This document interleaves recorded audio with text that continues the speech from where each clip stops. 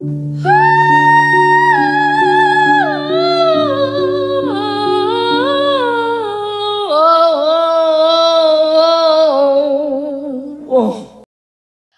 with me, Oscar. We love seeing fun Meryl. Hello, everyone, and welcome to this week's episode of Meryl-thon with Oscar and Alexis. Oscar, this is big news. Mm-hmm. And why is it big news exactly? 'Cause it's very Hallmark episode, I would say. I would say. Very significant episode. I would say. Very important episode. All Very musical episode. Yup. Very fun episode. So true. Very outfit heavy episode. I would say outfit heavy. Very stinky James Corden heavy episode. Remember we're like not talking about it on the podcast. Okay. It's like not him. Like we're not talking about it. All right. So, like, But Nicole Kidman. But Nicole Kidman's on the podcast. Mm-hmm. And Kerry Washington's there. Yep. Mm-hmm. Uh-huh. And Oscar, I'll say it probably multiple times on the episode, but just go ahead, like Michelle Obama. We are talking this episode about The Prom, which just came out on Netflix. Mm-hmm. I'm sure that you couldn't have scrolled through your Netflix queue without seeing probably a poster or two, at least if you have the same algorithm as we do. Mm-hmm. It was top 10 for a while. Yeah. Maybe still is. I don't know. Yeah, let's go. Let's celebrate that. Yes. Meryl on the top 10 charts. You love to see it. Peaked and unsold. Okay, guys. Mank. Mank is shaking in her boots right now. Guys, stream The Prom for Meryl, guys. We're having a streaming party.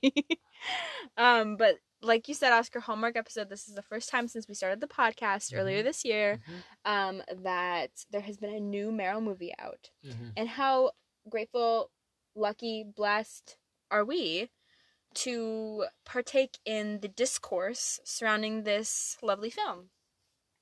We're very lucky. We're very lucky to answer the question. To be alive right now, actually. Being alive.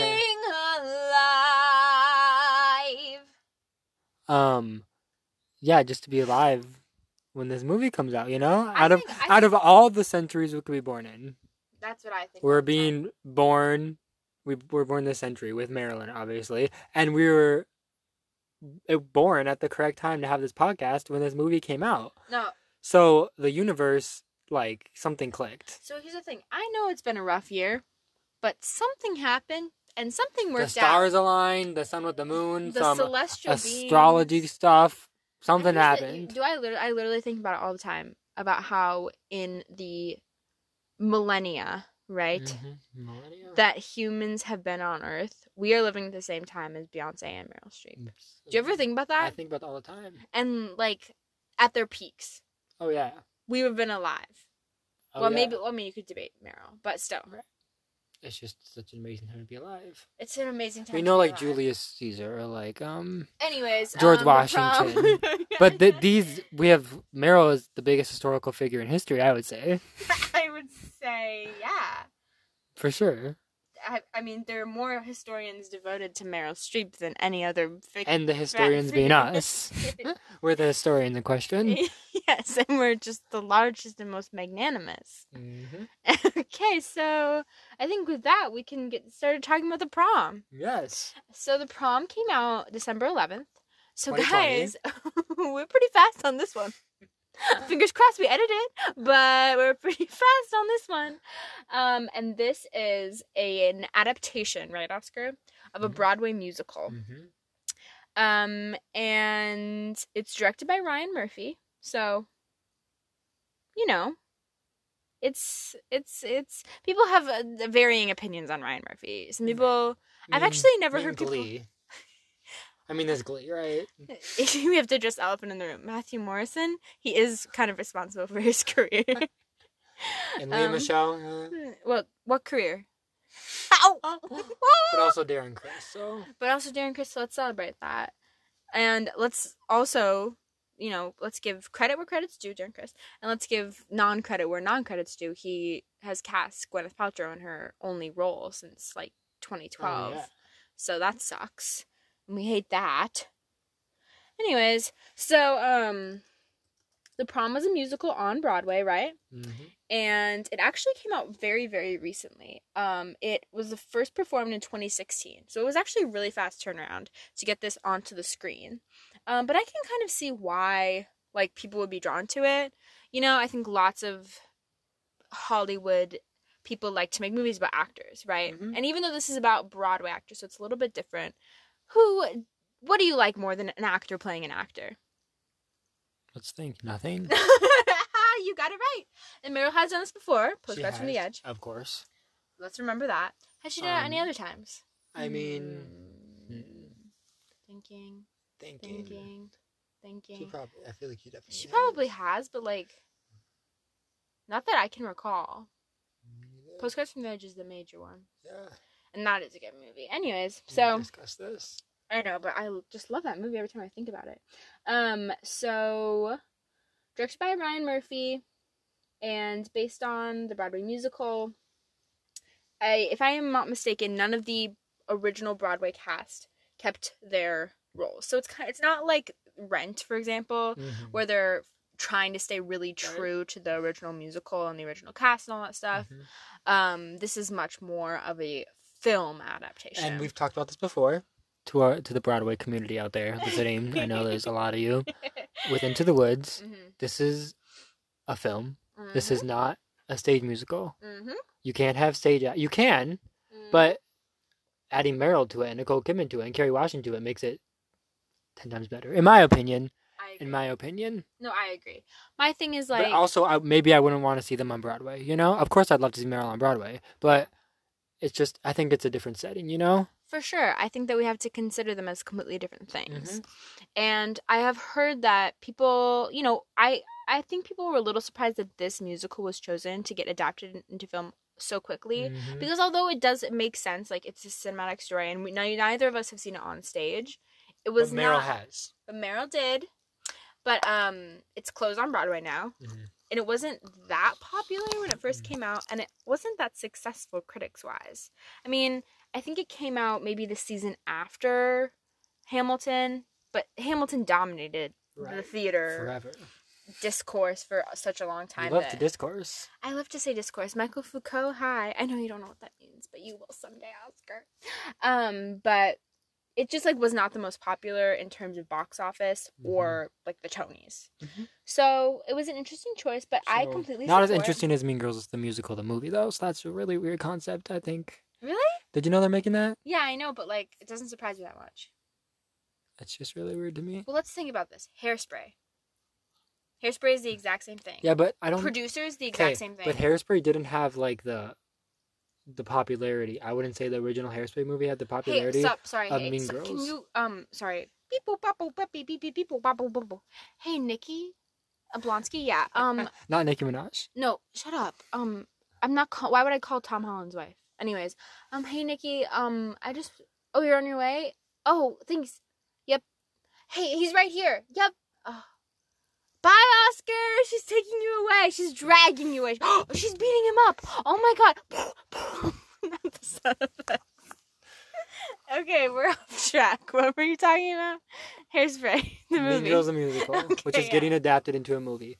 Yeah. So, but Hairspray was the same way, and look how that turned out. Really good. So we're just trying to compare it to The Prom to get back on track. Okay, yeah. So The Prom. Okay, The Prom. So let's talk a little bit about Meryl's role, and then let's get into the synopsis, which hopefully you guys have seen it, but if not, don't worry, we'll help you out a little bit. We're here so we are so here for you. So guys, top billed number 1, Meryl Streep playing Dee Dee Allen, and Oscar. I love her in this role. Do you love her in this role? I'm so obsessed with her in this role. She looks so good. She is wearing a red wig, kind of pixie wig. Not Karen. Not quite Karen. No, not quite Karen. Not slanted enough to be Karen. But a stylish, age-appropriate I think it was age-appropriate style, for sure. And she's kind of serving body yaddy yaddy yaddy yaddy yaddy in this movie, is she not? Jeez. Her outfits, ooh. I think we can get to it, but these, I think, are the most stunning outfits since She-Devil, which I know was our last episode, but we said She-Devil were the best costumes that we've ever seen in a Meryl movie. This is second to me. Yes. They're so good. Anyway, so she plays this really narcissistic, self-centered Broadway diva, right? Absolute diva. And I think if we get into the synopsis a little bit, we can talk about how she kind of ends up in a prom scenario. Okay. So, Oscar, why don't you talk a little bit about the beginning of the movie? I am your synopsis guy. I love to start out the synopses. Listen, I've gotten a lot of heat about not letting you talk. Okay. So, let's just count our blessings, okay? When I let you speak. Okay. So, basically, it opens up with Kerry Washington. Yes, going bang, bang, bang, gavel. Judge Kerry Washington. Yeah. The new Supreme Court. Yeah. Amy Coney Barrett, who? Amy Kerry Washington? Oh, wait, that's right. That's right. Kerry Washington is the new Supreme Court justice. Right, with her gavel. And we love her. Anyways, continue. So Kerry Washington is the head of the PTA, right? Yeah. And honestly, it's not that small of a town. No, because they have like a mall, a Kmart, and a mall, and we have like what? We don't even have a Subway anymore, so we have nothing. So you need to calm down, Edgewater, Indiana. We have like 1.5 gas stations. And Edgewater, Indiana is like, we're like really small. We're like really rural guys. It's really tough here. It's like hard. Lots of Republicans, guys. And we're like, okay. Let me go to the half gas station because that's where I could get my prom dress. The half gas station, not the giant mall with fountains and Andrew Rannells just hanging out that you guys seem to have. And monster truck rallies? ? That whole arena there. I'm like, yeah. It's like at least 50,000 people. Yeah, and they're like, slow down, Indiana. Anyway, so it's Edgewater, Indiana, right? It's Edgewater, Indiana. So Kerry Washington. Is kind of mean. Yeah, she's Mrs. Green. Does not get a first name in the film, but she's the head of the PTA.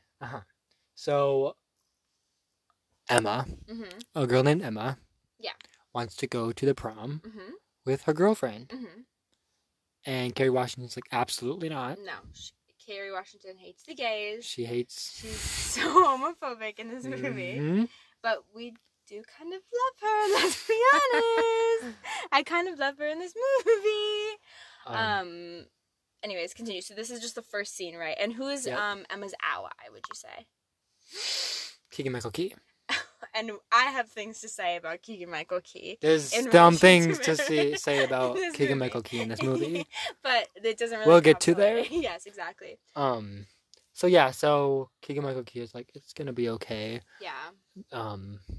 And they're gonna call like the state attorney and stuff and like bring it to court because it's like discrimination obviously. Yeah, and there's media there. It seems like after they're coming out of the PTA meeting, covering this, right? And Emma's like, I just want to take my girlfriend to prom, right? So that's just a little peek we get to Indiana. So then we move to New York City. Boom. And there's Meryl just glimmering under the Broadway lights, shining under the Broadway lights, glowing. You can't take your eyes off gleaming. Her in this movie. You can't take your eyes off her in this movie. No, it's all I looked at in this movie. Literally. Every time that there was beep, beep. Jane beep, Cord beep. I just simply looked away and looked at Meryl because she is, and I mean this in every sense of the word, captivating. Wouldn't you say? Absolutely. Absolutely captivating in this movie. She steals the show. I would say the show was hers to begin with, and she stole it anyways. Okay, so she's on Broadway, Oscar. So she's on Broadway, right? Yeah. Along with James Corden, and they're super excited, right? Meryl's like frolicking around, really like spinning maybe, and just really living it up, because she's so excited for her opening night of her new Broadway show. Yes. About Eleanor Roosevelt. Yes, right. Which is pronounced Roosevelt at one point in the movie. Roosevelt by Bertram. Yeah, well, Bertram is in this movie. We can't forget that. If you're a Jesse fan from Disney Channel. If you're a Jesse fan, you got something to look forward to, and his name is Bertram.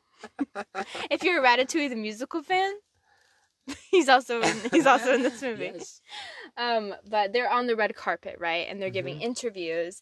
And the first number in the film is called Changing Lives. Mm-hmm. And that's what Meryl and James sing mostly. And it's just about, like, oh, very, very full of themselves. Like, we're changing lives here, guys. We're inspiring the masses, when they're really just, like, self-absorbed, right?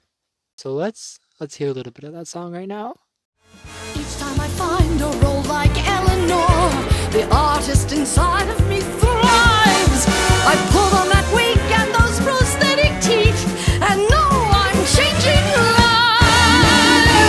By the time I get tuberculosis in Act 2, even the people who are dead inside will shout bravo on cue. So I think we can already see or hear, just from that clip, How good her voice is. No, literally, the kind of vocals that we are expecting. And that's not the best of it. She really but said, the artist inside of me thrives. she said, I am belting. I'm giving you that vibrato. Yup. We've said this while we were watching it. We've said it many times since then. I think this is the best her voice has ever sounded. Yep. Better than Mamma Mia. Yep. Better than Into the Woods. Better than, I would say, Florence Foster Jenkins. Florence Foster Jenkins. Oh, but like even Postcards from the Edge when she was younger. I mean, she definitely had some good moments, and I think Postcards from the Edge was, like, maybe it was better than Into the Woods and most parts of Mamma Mia, I would say, almost. For sure. But I think her voice has such power behind it. That she doesn't show all the time, no, you know? No, and it's not the type of singing where it's like Emma Watson, Beauty and the Beast, where you're like, okay, this was it wasn't auto-tuned. You can't, yeah. I don't think it was auto-tuned at all. You can't auto-tune vibrato, honey. No. Mm-mm. I mean, maybe you can, but I don't think you can. It doesn't sound auto-tuned to me. It sounds very like Meryl. Like, I can tell that's for Meryl. Sure. No, for sure. And every single time that she started singing, my jaw just dropped, because I just think about how grateful we are to find out new things about Meryl in movies. What? When she's 72. It's she just is seriously a never-ending just treasure trove. Anyway, so I do think maybe that little nod in Changing Lives about, the wig and the prosthetic teeth. Okay, come on now, that's Meryl. That's Meryl in her Margaret Thatcher roles and her Julia Child roles. Teeth. So The wigs are there. Yep. And so, yeah, I think that might be a little nod to us Meryl fans out there. They didn't I don't think they really edited the lyrics. No, but I think that was just Meryl was like, I'm gonna do this for my fans. I'm gonna give this she said, I'm gonna give the fans everything they want. All they want. Yep. Everything they need. And she has sustained us. We are eating good. Anyways, so this does culminate that kind of scene, right? In James Corden and Meryl Streep, which, to be fair, James Corden plays Barry Glickman, who's kind of Meryl's right-hand man in this movie. He plays FDR to her Eleanor Roosevelt. So they go Which to... is weird because there's a big age gap, I feel like, between... Yeah. Well, he does, like, fake age makeup in the little snippet of the show, of Eleanor, exclamation point, which is the title of the show that they're in. So they cross the street, and they go to Sardi's, right? I think that's, like, the restaurant they're at. And they're celebrating because, as Meryl says earlier, don't tell me unless it's a rave or a mixed positive. And they get one review, right? And it's a rave. And it's like some hodunk town in the middle of nowhere. Yeah. And then Bertram, who's in this film, like we discussed, Kevin Chamberlain is his name, who's like, his name is Sheldon Saperstein. Wait, what's John Ralphio's last name? Isn't John Ralphio in Parks and Rec? Stop. You're definitely right. Wait, guys, are we having the Prom Cinematic Universe, in which John Ralphio and Mona Lisa Saperstein do exist? From Parks and Rec. He's like their dad's brother. He's like their uncle. Guys, I need it. Anyways, put Ben Schwartz in a musical. I said it. But he is like, oh no, right? Because it turns out that there are a lot more reviews that they neglected to see. And Oscar, how are they? They're, to quote Meryl in another movie, right? I think so. a complete and utter flop. Yeah. What movie was that? I think it might have been Postcards from the Edge, maybe. Maybe she definitely said, I think she said She Devil. It's Is She it Devil. She-Devil? Yeah, it's She Devil. We just said that. Yeah. But anyways, so I do really like this scene though, because the scene where Meryl finds out that it's bad, and specifically they have knocked her for being like, they say some really, really out of hand things about her in the New York Times review, I believe it was. About how she's a narcissist and like people should like hang themselves before they see the show. Like that's not okay. No, but I do love seeing her reactions in the scene because she's using the beautiful, stunning, sequined blue jumpsuit that she's wearing, the long sleeves of it to cover her face, and she's doing her classic face touching where she's and it is just, God, again, I just completely avoided looking at James Corden and just stared at her reactions. She was like blurred in the background. We were just staring at her the whole time. Literally, but like her reactions are so over the top, but also so Meryl and so fitting for the character. So anyways, the reviews are really bad, guys. And it's terrible. Canceled. Like they're not canceled. Yeah, they're not going to do it anymore because it's so bad, the show. And so they go to the bar, James Corden and Meryl, or Barry, and then Dee Dee. all their like Broadway like friends like leave them. Yeah, they're all just like, anyways, Buy flops, literally. And who is their bartender? But Oscar. What do you mean, Who is it? Like, who could be their bartender? No one but Andrew. Andrew Rannells. I think that's how you say his name. Maybe it's Rannells, but let's just say Rannells. Or just Andrew. And you might know him from starring in the Book of Mormon on Broadway, or he was on the show Girls. He's like a Broadway star. He's Meryl's not like she's been on Broadway before. Right. I mean, James Corden. The thing is, he's also been in theater before too. So Nicole's really the one that's really hasn't been in that much. She's theater. been in like Moulin Rouge, right? For sure, but she hasn't been in theater. And has she? What's the other movie musical she was in?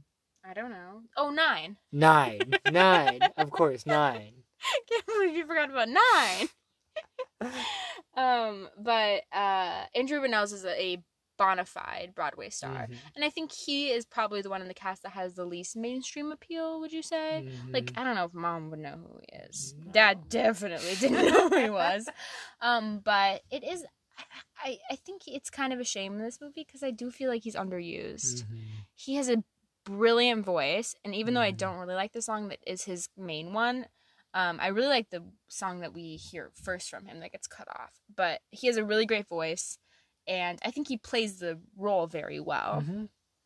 But he is their bartender, and his whole thing is that he's a Juilliard graduate, right?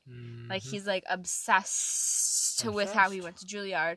But he's been pretty much flopping since, right? Like, he hasn't really done anything because he's a bartender at Sardi's, I think. So, the last person to join them is who, Oscar?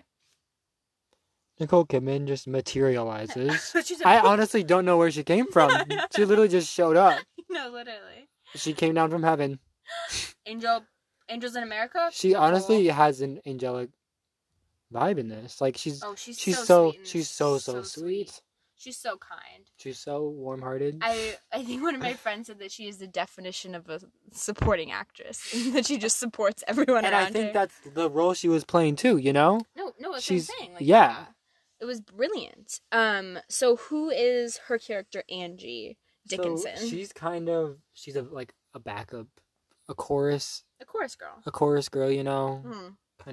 She just keeps getting chorus parts, you know? The background, you know, she's not really in the spotlight, like Meryl and even James Corden. Yeah, and they won't let her take that step to the front.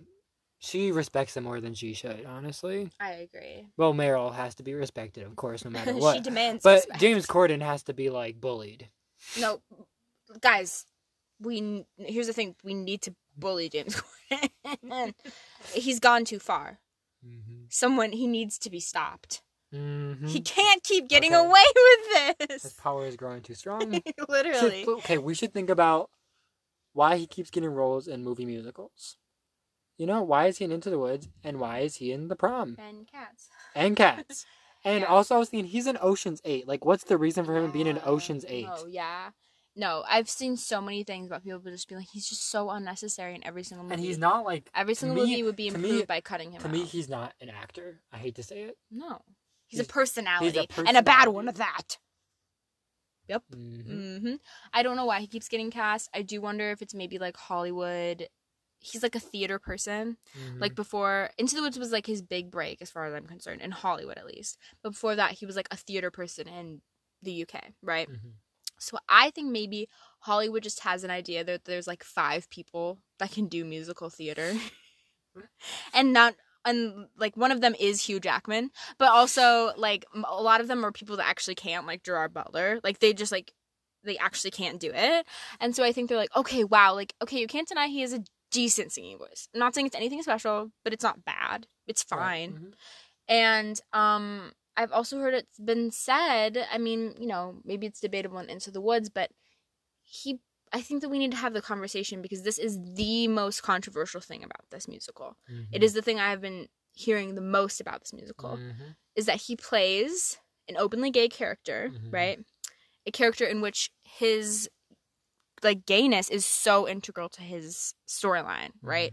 It's a lot about like him being accepted by his mom and that stuff. And We'll get to his mom later, but... we'll get to his mom later.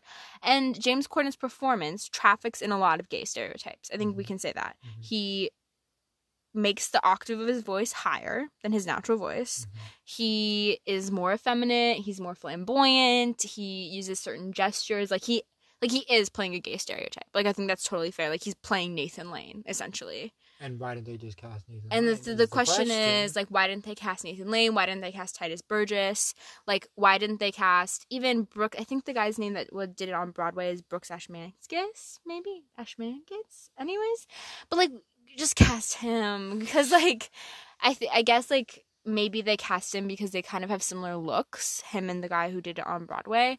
But it's just, I think we can get to that point, but it really makes the whole storyline of his that's supposed to be kind of like the heart of the film ring really inauthentic to me. And his like 2 numbers are the worst in my opinion, like the worst in the movie. Like they're so cringe and like I don't like looking at them, and they just like grind the whole production to a halt for me. Like I'm literally like this, like it convinces me that it's not a good movie, and I like this movie. So I think it's fair to say that we were not in love with his performance in this movie. Not at all. And we didn't like him before this, to be fair. So we were a little biased. I just think, like, if you're going to have a movie with Nicole Kidman and Kerry Washington and you're going to put James Corden above them, like, what's wrong with Hollywood? I'm legitimately concerned. Anyways, so, I think we've bullied him enough, but we'll do some more just in case. So anyways, so they're kind of just like bemoaning the fact that they are all flops, right? Right. And they're like, guys, we need to do something. Like everyone thinks we're narcissistic, especially Dee Dee and Barry. They're like, okay, all the reviews said we're narcissistic. We need to do something to get in the public's good graces, right? So what does Nicole decide to do? Angie. Okay, so she's just on her Twitter, you know, Yeah, as she said, Nicole, let's see what's trending. as Nicole does. And we should talk about her accent. It's not good. It's not good. It's not good. She can't do an American accent. It's But been proven in lots of different I properties. in which she's honestly been think involved. it just makes it even more camp. Oh my God, Oscar! I'm not saying it's bad for the movie at all. I'm saying it's good for the movie. It's It good for adds the to the movie. camp factor because she is also trying Maybe to do. she just has that big brain and she knew it was gonna be extra campy, Oh my gosh! and she's just like, I'm gonna make it bad. Oh, I think that's completely possible. But the thing is, she's trying to do a New York accent at times on top of an American accent, and so it's just kind of layers Also of some not like good. Valley girl and occasionally Southern almost, just a little bit. Yeah, she's kind of just like trip around the world with just one accent, and I love that about her. Just the diversity in her voice. Absolutely. Anyways, so she says, let's see what's trending, and brings up Twitter, and Let's go through Twitter. let's go through Twitter, and what comes up, but Emma's story, Emma's right? story, which we've already seen. We talked about. We talked about, maybe like 10, 15 minutes ago. Which, again, this is the first 10 minutes of the movie. And so you probably could just watch a movie to be shorter than listen to this podcast. Yep. And let's exactly say, no, I don't know if this is exactly true, but let's say what Nicole says. She just wants to take her girlfriend to the high school prom. The high school prom. She just wants to take her girlfriend to the high school prom. We're flipping our hands over because she does an distinctly iconic flips her hand over. You just An have to watch emphasis. it. High school prom, flip the hand. She just wants to take her girlfriend to the high school prom. She really emphasizes prom. Yes, and she says BS, but we're not going to say that in this movie because in this podcast because this is family friendly. Family friendly. Yep. We are devoted to saying family friendly. Yep, we are devoted to that. So, anyways, they say, "Okay, we're coming. Move over, we're coming." And I think the technical explanation for it is that Andrew Rannells has booked a non-union tour of Godspell that's going through Indiana, so they go on the coach bus. And Meryl has a stunning outfit while they're in the coach bus. It's a monochromatic yellow look, isn't it? Yes, and it's a pantsuit.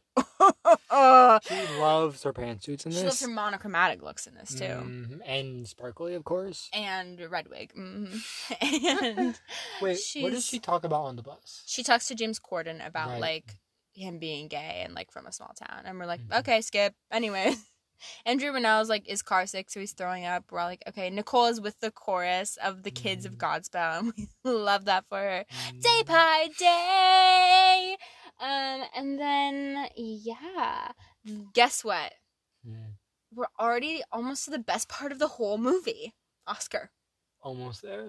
Because the climax, in my opinion. Yep, it comes 20 minutes into the movie.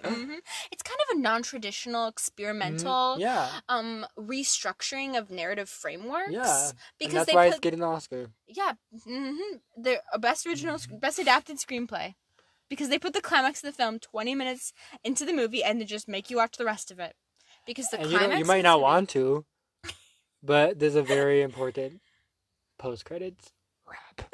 Rap, yes. So we're holding out for that after this scene. Yeah, so you kind of watch this and you're like, okay, well, I know there's one good scene after this. But, yeah. Oscar, they barge into that dang pizza. You know what this actually reminded me of? What? Again, Hairspray. Oh my god. Okay, we need to discuss this. We need to make a Venn diagram of Hairspray and the prom. Because we they give me very similar academic essays on this. I think this might be my thesis for college. Hold on, I'm taking notes. This is me taking notes. Scribbling. I'm scribbling. Oh, it's all becoming so clear. Zac Efron. Okay, so they give me very similar vibes, and that is the biggest compliment you can give a movie musical. Because absolutely. We adore the movie Hairspray. It's just literally actors having fun. Yeah. And that's like my favorite genre of film. Yeah. I literally They're love not taking themselves too seriously. It's colorful. It's kind of they have a lot of the same colors, just like primary you know, colors. and bright. Sure. No, for sure. Literally. The lighting is very theatrical. Like, as you'll probably see in this film, none of it's realistic. Like, no, but seriously, like, Broadway doesn't look like Broadway. It looks like a movie. It's like a movie set of Broadway. Right. Like Indiana doesn't look like Indiana. It looks like a movie set of Indiana. Like very explicitly so. And not all movie musicals are like this. Like Chicago, no. Well, not Mamma Mia. Chicago the music scenes take place on a stage. So, well, like, I mean, but like the prison and stuff. Like the prison, yeah. Well, like Mamma Mia, yes, very realistic. I would say. And I mean, think about like Rent. Rent's very like gritty. Les Mis is very gritty, yeah. But this is very theatrical. Very theatrical. And again, actors having fun, but also like taking a very important topic related to like equality and like civil rights and like kind of oversimplifying it, but like with good intentions, right? Like for Hairspray, it's race and like segregation, and for this, it's very obviously like LGBTQ rights. And it's again like it's good intentions and it's done with heart and love, so I don't find a problem with it. But again, of course, it's oversimplified. Like, it's a movie musical. It's not going to be able to tackle gay rights in the best way. Which maybe it will. But, I absolutely adore Hairspray, and I really like this. And one of them has Meryl Streep, so let's talk about that. One has Nikki Blonsky. Oh crap! The two best actresses of our generation. We can't pit them against each And other. Queen's there too. We don't compare queens. We love Queen Latifah. I hate when you just say Queen without Latifah. Think about it though, because Queen Latifah has been in 2 really iconic movie musicals. Mm-hmm. Same with Christine Baranski. 3. What's this? Oh, but she's in Chicago too. Yeah. Yeah. Yeah, but Christine Baranski is the movie And musical queen. Dolly Parton, Christmas on the Wait, Square. four, because she's done Dolly Parton's Christmas on the Square. Which is also on Netflix, and we really highly recommend you guys watch. Guys, I think the perfect double feature, like, okay, you guys, let's paint the picture. If you guys are having Shut up. I'm painting the picture. SAD, Your family's gathered around after Christmas dinner.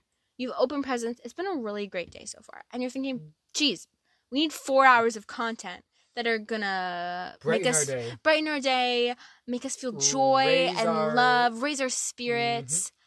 Yeah. Do we have the double feature for you? First, you're gonna watch Meryl Streep in The Prom, and then you're gonna watch Christine Baranski and Dolly Parton in Dolly Parton's Christmas on the Square, and I can guarantee that you're gonna have a heck of a time. You'll never be happier in your life. No. Never again. I don't think You I've could- ever been this you- happy when I watched Dolly Parton's Christmas on the Square and The Prom. You could literally win like $1 billion. And I think you'd still be happy watching these 2 movies. I'm not gonna lie. Nope. I completely agree. I've already seen this movie, The Prom, twice. Mhm. And I want to I've have seen it seen Dolly Parton's 1.5. Christmas- 1 1/3. And I want to have seen Dolly Parton's Christmas on the Square 2 times because they just like, you can just stop worrying. And I've seen, this has gotten like mixed reviews, right? Like some people were like, this is corny. But some people were like, this is corny. And I think the best reviews about it have just been focusing on how much joy it brings everyone who watches it and how much it just lets us kind of forget about 2020 and everything else going on and really just enjoy the story and enjoy the music and enjoy the actors, because that's really what makes it so good, I think. Okay, so they barge into the PTA meeting, Oscar. Right. And oh my god. Oh my god. it's a showstopper performance. Oh, I don't know what to say. I think this might be the best musical number Meryl has ever done. I know Mamma Mia is up there. Both have is up there. spotlights. That's Both true. are really showy. Both have Mhm. lots of zazz. He said it, folks. He said it. And if you don't know what that means, we'll get to it. Don't worry. But I love this. I love this so much. As soon as this started, I don't know about you, I immediately got a grin on my face. Because we committed to not listening to the songs or watching the music videos before we watched the movie. Yes, because we wanted to experience it in real time. And I love this. So we need to get into this. So the Godspell kids run in and they're adjusting the lights and the sound and that sort of stuff. And soon after The follows... Godspell kids are very like minion, like very Despicable Me minions, you know? Okay. So... And Meryl Streep is Gru, is what I'm saying. that's really good. That's called film analysis, everyone. That's called Despicable Me theory, actually. I've actually seen that applied to a number of films. Despicable Me theory.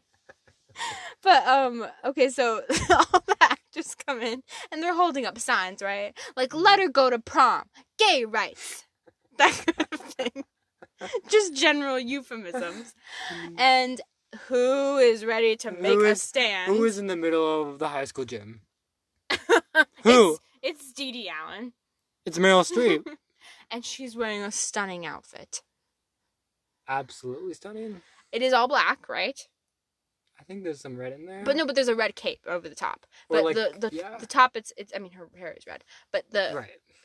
the top and bottoms and heels, I believe, are all red. Maybe the heels are black. Maybe the heels are red. But she sings the song, It's Not About Me. And before we get any farther, let's have them listen to a little bit, huh? But it's not about me, it's about poor Emma Ford. Can't you see the raw deal she's been dealt? So hear my plea, or here's your next dilemma. How do you silence a for her belt. Sing it, Eleanor! Her belt. But it's not about me. It's Emma's story, damn it. Equality should be this country's norm. No photography unless you Instagram it. Use hashtag Dee takes local yokels by storm.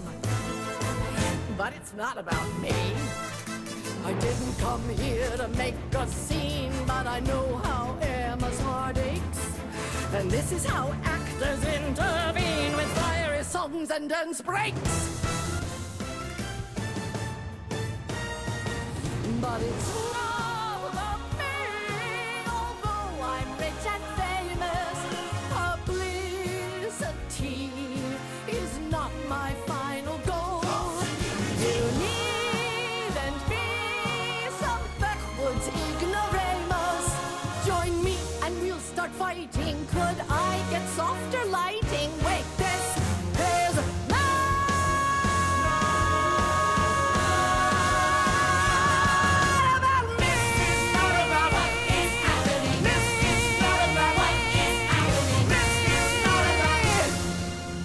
it is all about Emma and not about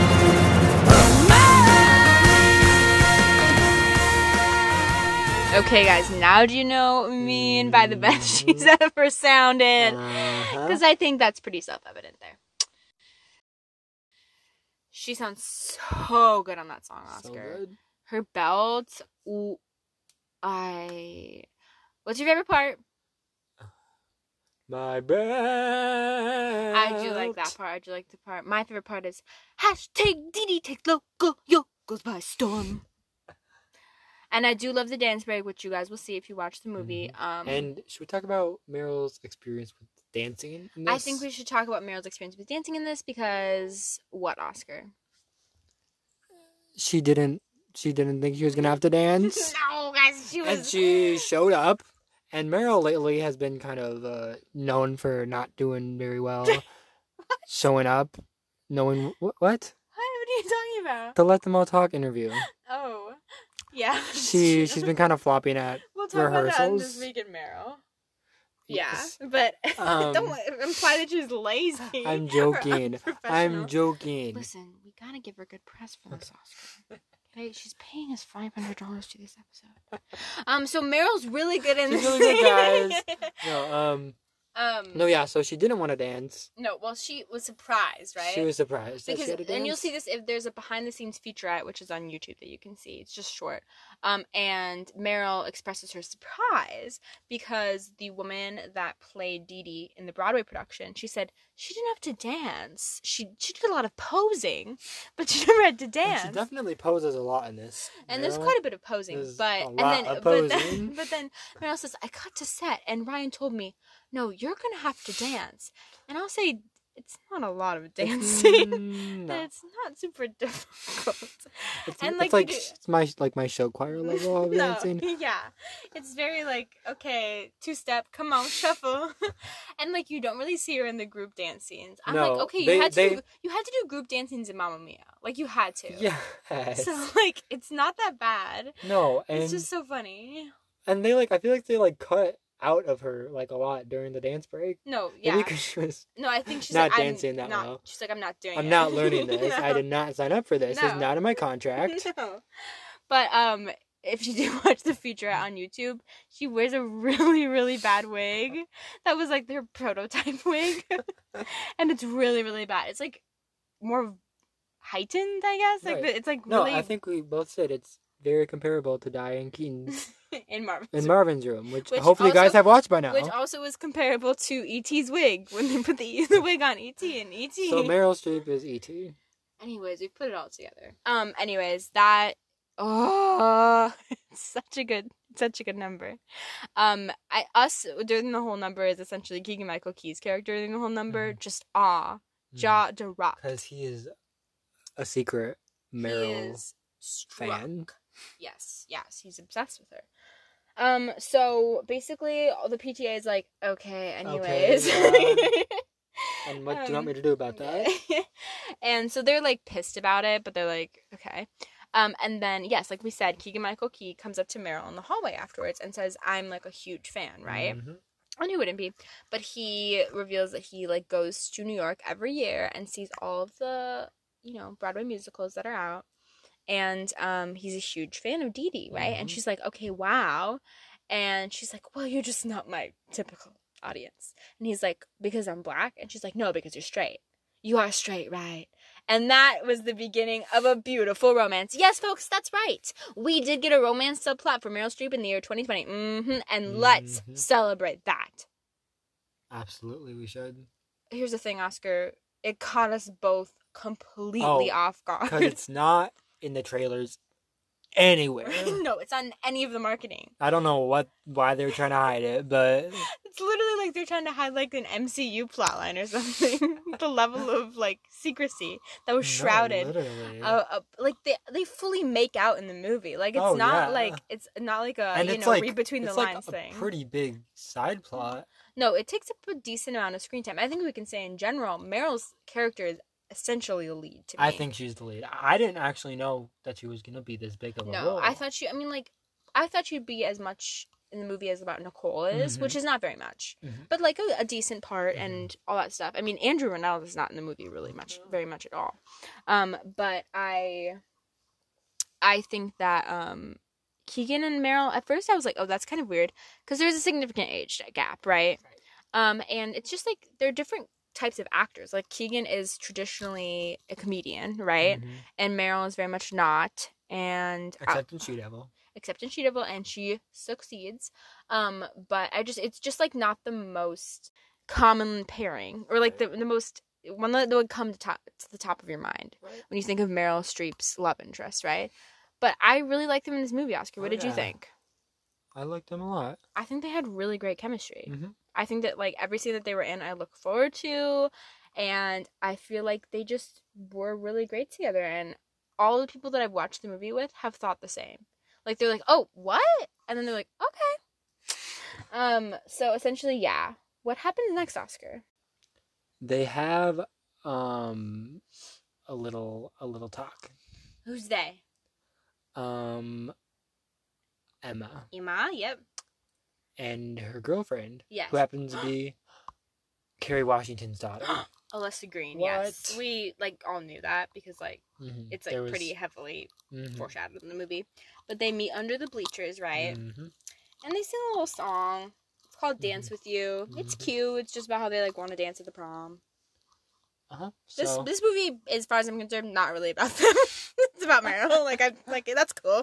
But I know it's called the prom, but let's move on. So that's, I mean, it's like cute. Mhm. What do you think of Joellen Pellman, who plays Emma, Mhm. and Ariana DeBose, who plays Alyssa? I think they both do a good job, you know? Yeah, I think that. So Joellen Pellman is an unknown actress. Mhm. They did like a Very, nationwide search. Again, we're going to mention her again. Nikki Blonsky. Very Nikki Blonsky to cast the lead actress as an unknown. Let's hope she has a little bit of a better career. Sorry, Nikki. Sorry, Nikki. We love you so much. I follow you on TikTok. But I think she does a really great job. And I think it's cool. I mean, other people have discussed this before, but I think maybe where they failed with James Corden, she does like identify as queer. And so I think that that's cool that they cast her as lead. There was some uproar in the theater community. There's always uproar in the theater community because the original actress who was in the prom was not cast in the movie, and people were like, "What the heck? Like, she's not that." It was only a few years ago, so it's not like she's super old or anything. But I have not seen her, and I'm sure she does a great job. But I think Jo Ellen does a really good job here, and like a very convincing character. And I think Ariana DeBose does a great job too. I think they both have really strong voices, and I'm really excited to see They have Ariana. good chemistry. Yeah, for sure. And I'm really excited to see Ariana in the new West Side Story. Mhm. So, that being said, back to Meryl. So, Back to Meryl. this is when we get the scene that we had seen in the trailers about Meryl stomping those Tonys down. Uh-huh. And it's just as iconic in the whole movie, guys. Don't worry about it. So they show up to the motel. Mm-hmm. They call it a motel. I think it's a hotel. Yep. We've Um, seen motels before, folks. We know what they look like. So They she show shows up. up to the hotel. She's like, Where's my sweet? Very she-devil. Very she-devil. And there's no sweet. Of course there's no sweet girl. We're in Edgewater, Indiana, Meryl. No. But I still think they could have found a hotel with a suite. I'm not gonna lie. If they have a giant mall, yup. They definitely could. A Radisson or something. Just definitely. Not a Radisson. But they don't. So Meryl gets really pissed off that she doesn't have a suite. Yeah, you know? and rightfully so. She Rightfully deserves so. that. Mm-hmm. So she stomps one Tony down. She stomps it right down. Then she stomps. She's like, "How about now? Where's my suite?" And the guy's like, "What do you want me to do about that?" And then she pulls out. She just carries around these Tonys in her purse. And who wouldn't? I would. Me too. Anyways, stomps the second one down. Stomps the second one down, and he's like, "Okay, cool." And then stupid James Corden's there, and he's like, "Oh, look at my what was it? Drama desk. Drama desk." We said, and Meryl literally like cackles at that. She goes, like, okay, come on into the woods. Witch laugh, let's go. But the audience was cackling right alongside her because trust me, we love to see James getting clowned on. Yes, especially by Meryl Streep. Bully him, Meryl. We know you did it on set. Do it in the movie. So anyways, that's that. And then they're like, okay, we need to get the word out, right? And Andrew Rannells earlier in the film was like, I'll just have Stephen Sondheim write us a song. Just on the side. Because I know him really well, but it turns out he doesn't know him really well, which is funny because Meryl does know him really well and probably could have gotten him to write a song. But anyways, so he's like, it's okay, I wrote a song. And it's like, he's like, I have a place that we can sing it. And the place that is a monster truck rally. And it's in a giant arena. And Meryl is driving the monster truck. She's participating in this little monster truck. We're joking. No. She's not in the monster truck, Doesn't unfortunately. she say when they go in and they're like just kind of watching in the wings? I don't know what the monster truck terminology is. But they're watching in the wings, and she says, "So this is what it's come to." I'm pretty sure that's what she says. So Andrew Rannells gets up there and he starts singing this acceptance song, and it's like very basic, but I liked it, and I thought it was really catchy, and it was like really funny. And the gospel kids come and like sing backup, but he's just like, accept people. That's pretty much it. And I like was kind of vibing. Like, I like the song. I think it's a good time. But anyways, and Meryl literally, they're showing her like pissed off about to enter. She's walking in, and they just cut it. They just cut it. They don't let us see it. I feel like she's literally about to open her mouth, and they just next scene. And I'm like, guys, this is what we want to see, not James Corden and his storyline, literally. I could have just cut his whole. Literally. But, yeah, they're, like, booed. Like, no one likes them, of course. Haha. Anti-tways. So, the principal Hawkins, I think it is. Yeah, Tom Hawkins, who's played by Keegan-Michael Key. He is like, okay, guys, good news. The Indiana Supreme Court, like, ruled, and she has to go to prom. Like, it's discriminatory not to let her go. And they're like, great. And so Meryl goes up to Keegan-Michael Key and says, is there a restaurant in town that has dinnerware? And he says, she said cutlery, actually. Yeah, well, she says, what did she say? Plates and cutlery. And where does Keegan-Michael Key take her for their first date?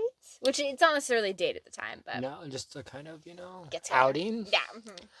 Applebee's. Yeah, and she calls it apples and bees. Apples and bees. Because she doesn't know what it is. Because she's so hoity-toity. You know Meryl. Oh, the thing is she doesn't know what Applebee's is. Like, in real life, she's like, oh. Probably thought it was just, like, a set.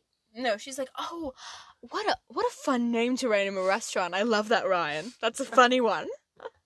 But anyways, they talk in that about like how much Principal Hawkins likes theater and like what it means to me, and she's like, oh, I'm like getting tired of it. I might just retire. He's like, no, you can't retire because we look to you is the song, and I like it. I've never seen Keegan-Michael Key in a musical. I think he does a great job here. Like it's like his voice isn't stunning, but he plays it very convincingly, and he just talks about like what she means to everyone who's watching. And I think this is when we get, personally, and I'll talk about it in the upcoming segment, her most iconic looks, because we see her on stage while he's watching, and she's wearing a bob with bangs, which is still her red hair. And I really wish they had given her that hair the whole movie because it looks so good on her. And I'll talk about some of the other outfits later. But anyways, it's just really iconic. That's all I have to say about that. I guess before then, we kind of skipped it, but there are like promposals that are happening. And the song's low-key fire. It's called You Happen. Oscar, let's sing a little bit. And then you happened. Go to prom with me. Shelby! Oh, yeah. Go to prom with us. Meryl! Meryl, this is your invitation. Okay, you know what's a fun fact? Since What? we were talking about the prom, right? Uh-huh. And Meryl Streep Yep. Mm-hmm. is in the prom, right? Yep. So, did you know? What? So, Meryl Streep was not a prom queen, but she was a homecoming queen. So, she was super popular in high school. Did you know that? I actually did not know that, Oscar. No. But it makes sense. I just thought it was a fun thing to say in this. No, I high school really focused. appreciate that. What's really fun is she said it was all an act. Really? She said she didn't actually like cheerleading or like acting super popular. She was just being an actress. And of course she's the best at that. So Mhm. oh my god. So she was super convincing, of course, and they voted her as homecoming queen, and she's like, "Yep." Wow. She literally said that. She did that. Meryl said, "Be myself." I don't think so. She said, "My advice to all the young people out there is don't be yourself and scam your way into getting homecoming queen." And we appreciate that. And we appreciate that. I really love that. Obviously she was honing her craft that early. Mhm. So anyways, they sing that little ditty at Apples and Bees, and it's really cute, and I low-key love their chemistry. I think they're such a cute couple in this. Seriously, I'm obsessed with them. We find out that Emma, and this is very sad, has been kicked out of her house, right, by her parents, because they found out she was gay. And so she's staying at her grandma's house. And Barry comes over, and they're like talking about like what she's gonna wear to the prom, and he reveals that he hasn't talked to his mom in like 30 years, right? I mean, we can kind of fast forward through this stuff because we don't really care, but it is sad. Like if it was played by anyone other than James Corden, I'd be like moved. Now we kind of come to like the saddest part of the movie, right? And we see at the beginning a very fun prom happening with lots of kids dancing and celebrating. Dua Lipa is playing in the background. And it's just like seems like you're having a really good time. We see Emma getting dressed for the prom. James forces her into a dress because he is nothing but heteronormative. And she's gussied up. No, she's like, "Yeah, I think I'm just gonna wear a suit," and he's like, "No." He's like, "No, we're putting you in a dress." No, literally. I'm like, okay, guys, don't worry, it gets fixed later, but still. She looks really pretty still. So she goes to the gym where everyone has told her the prom is. Oscar, tell us what we see there. A single disco ball. A single disco ball. And Keegan-Michael Key. And Keegan-Michael Key, which I would be happy with. But, okay, the disco ball? What? I would be. Just a disco ball and Keegan-Michael Key alone in the gym. That's my dream. I dream that every night. Okay, but the disco ball, we noticed had a spooky resemblance to a disco ball that we bought with our tickets at an arcade when we were like, I was probably like 14, you're probably like 10. Yeah, it was the exact same disco ball. We still have it. And we were like, yes, we're gonna have like dance Ryan parties. Murphy definitely picked it up from an arcade. No, the disco ball. for sure. He said, I'll play like Deal or No Deal and then I'll get enough tickets. Which, guys, that's the ticket. That's the key, though. If you're ever at an arcade and you need tickets, play Deal or No Deal. Anyways, so it was like the exact same. So that can tell you how pathetic it was. And it's actually so sad, isn't it, Oscar? I'm crying right now. Crying. It's really so... Stop. It's actually really sad. No, it is. Because Meryl is so cute in the scene. Because she is videotaping. She's doing like, you're it's amazing, she literally sweetie. looks like an old little grandma. Yeah, because she has her phone out and she's like, okay. Like, they're about to go into the school. And she's like, oh my gosh, so cute. Here's her dress. And there's her pickup truck. It's literally so cute. And she realizes, oh my god, there's no one else in the parking lot. And then none of them had realized that. But they're like actors, not smart people. So it's okay. And, guys, Oscar, what happened? What did they do to her? They scammed her. They tricked her. They committed an act of clownery. They committed a huge act of clownery.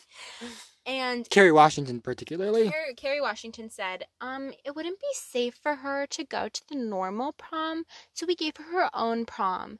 And then all of the other kids at school texted her, yep, it's at the school gym, when it was moved to a different venue. And I feel like there has to be one good person in the entire school that would just say, yeah, we're actually lying to you. So, just like a single good one. Yeah.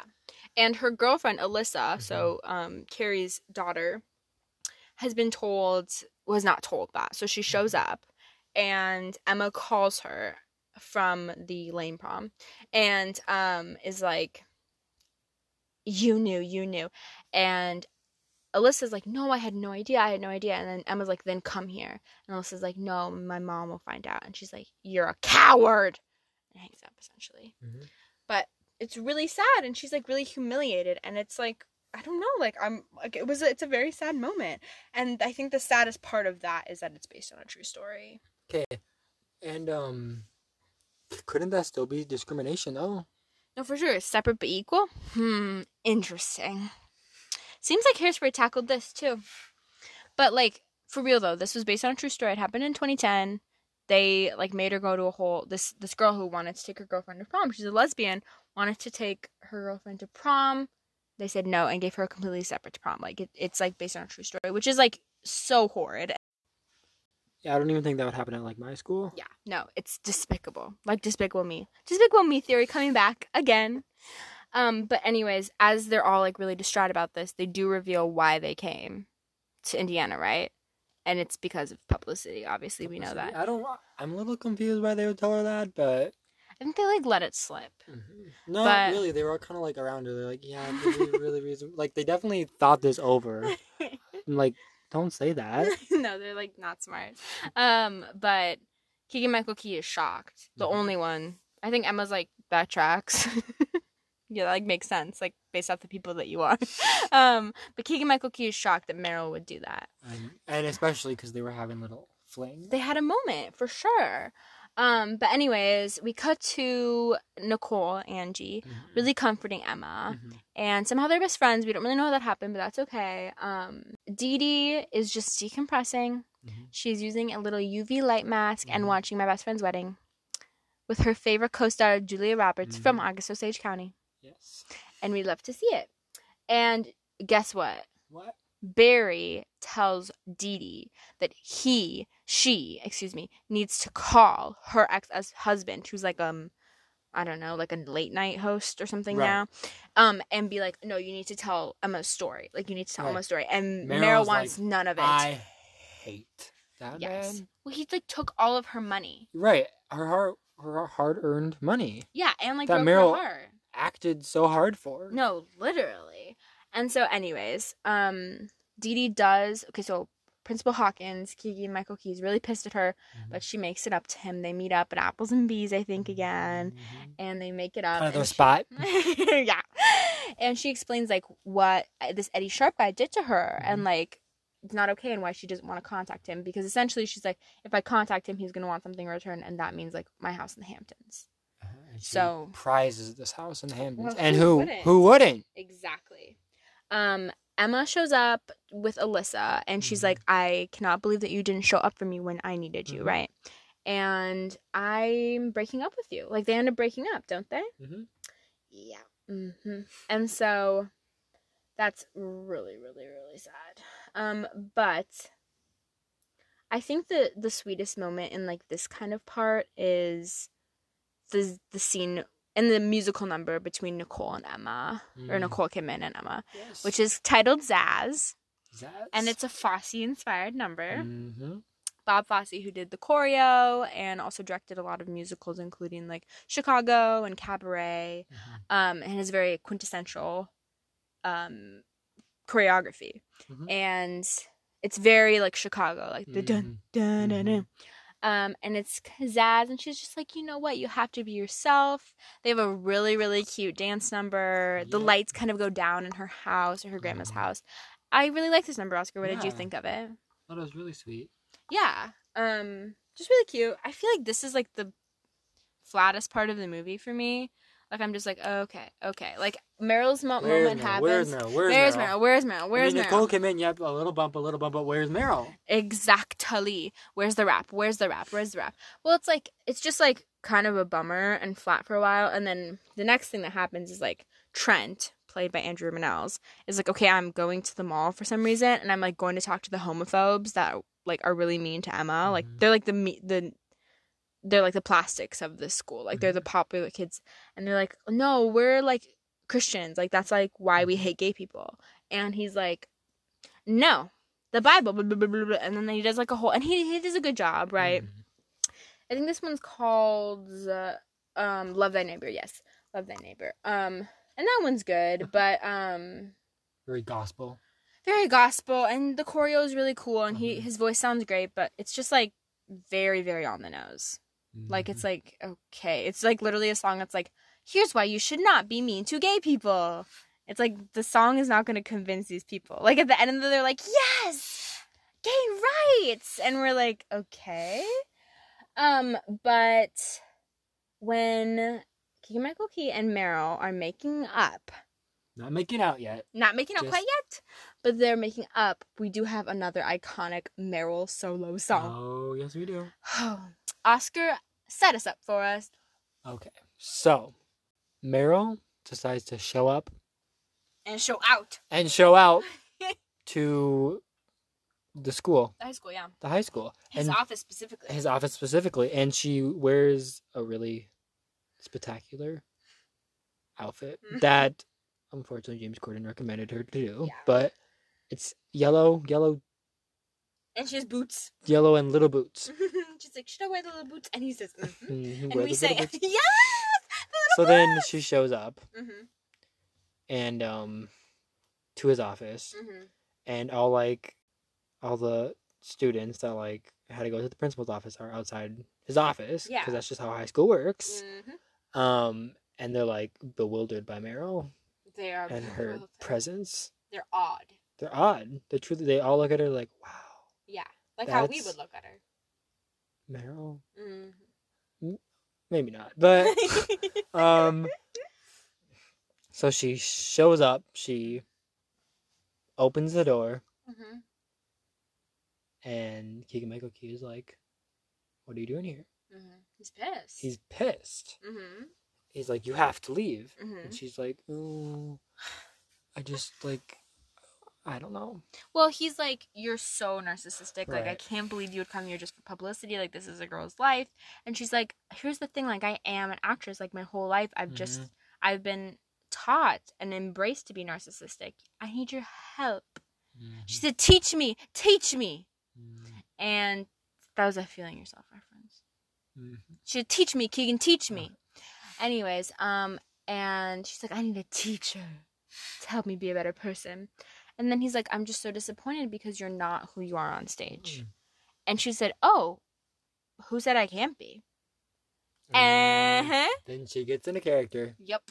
She starts singing the song "The Lady's Improving," Mm-hmm. which we don't know the whole story behind like what the role it is from, but an iconic stage role that Keegan loves, and it's like I don't know. It's another belty song, less dancey, a little slower, I guess. Why don't we just play it a little bit for him? Her range needs expanding, her edges need sanding, but she can become a sure bet. So I'm begging you, sir, don't give up on her. Yeah. You're trying to appeal to the fan in me. Well, it won't work. I'm not a fan anymore. The lady's improving, removing all doubt. She has hidden charms that are sure to come out. You're bound to discover this book's not for cover, so don't make a move you'll regret. So I'm begging you, sir, now reneging on her. Don't give up on her.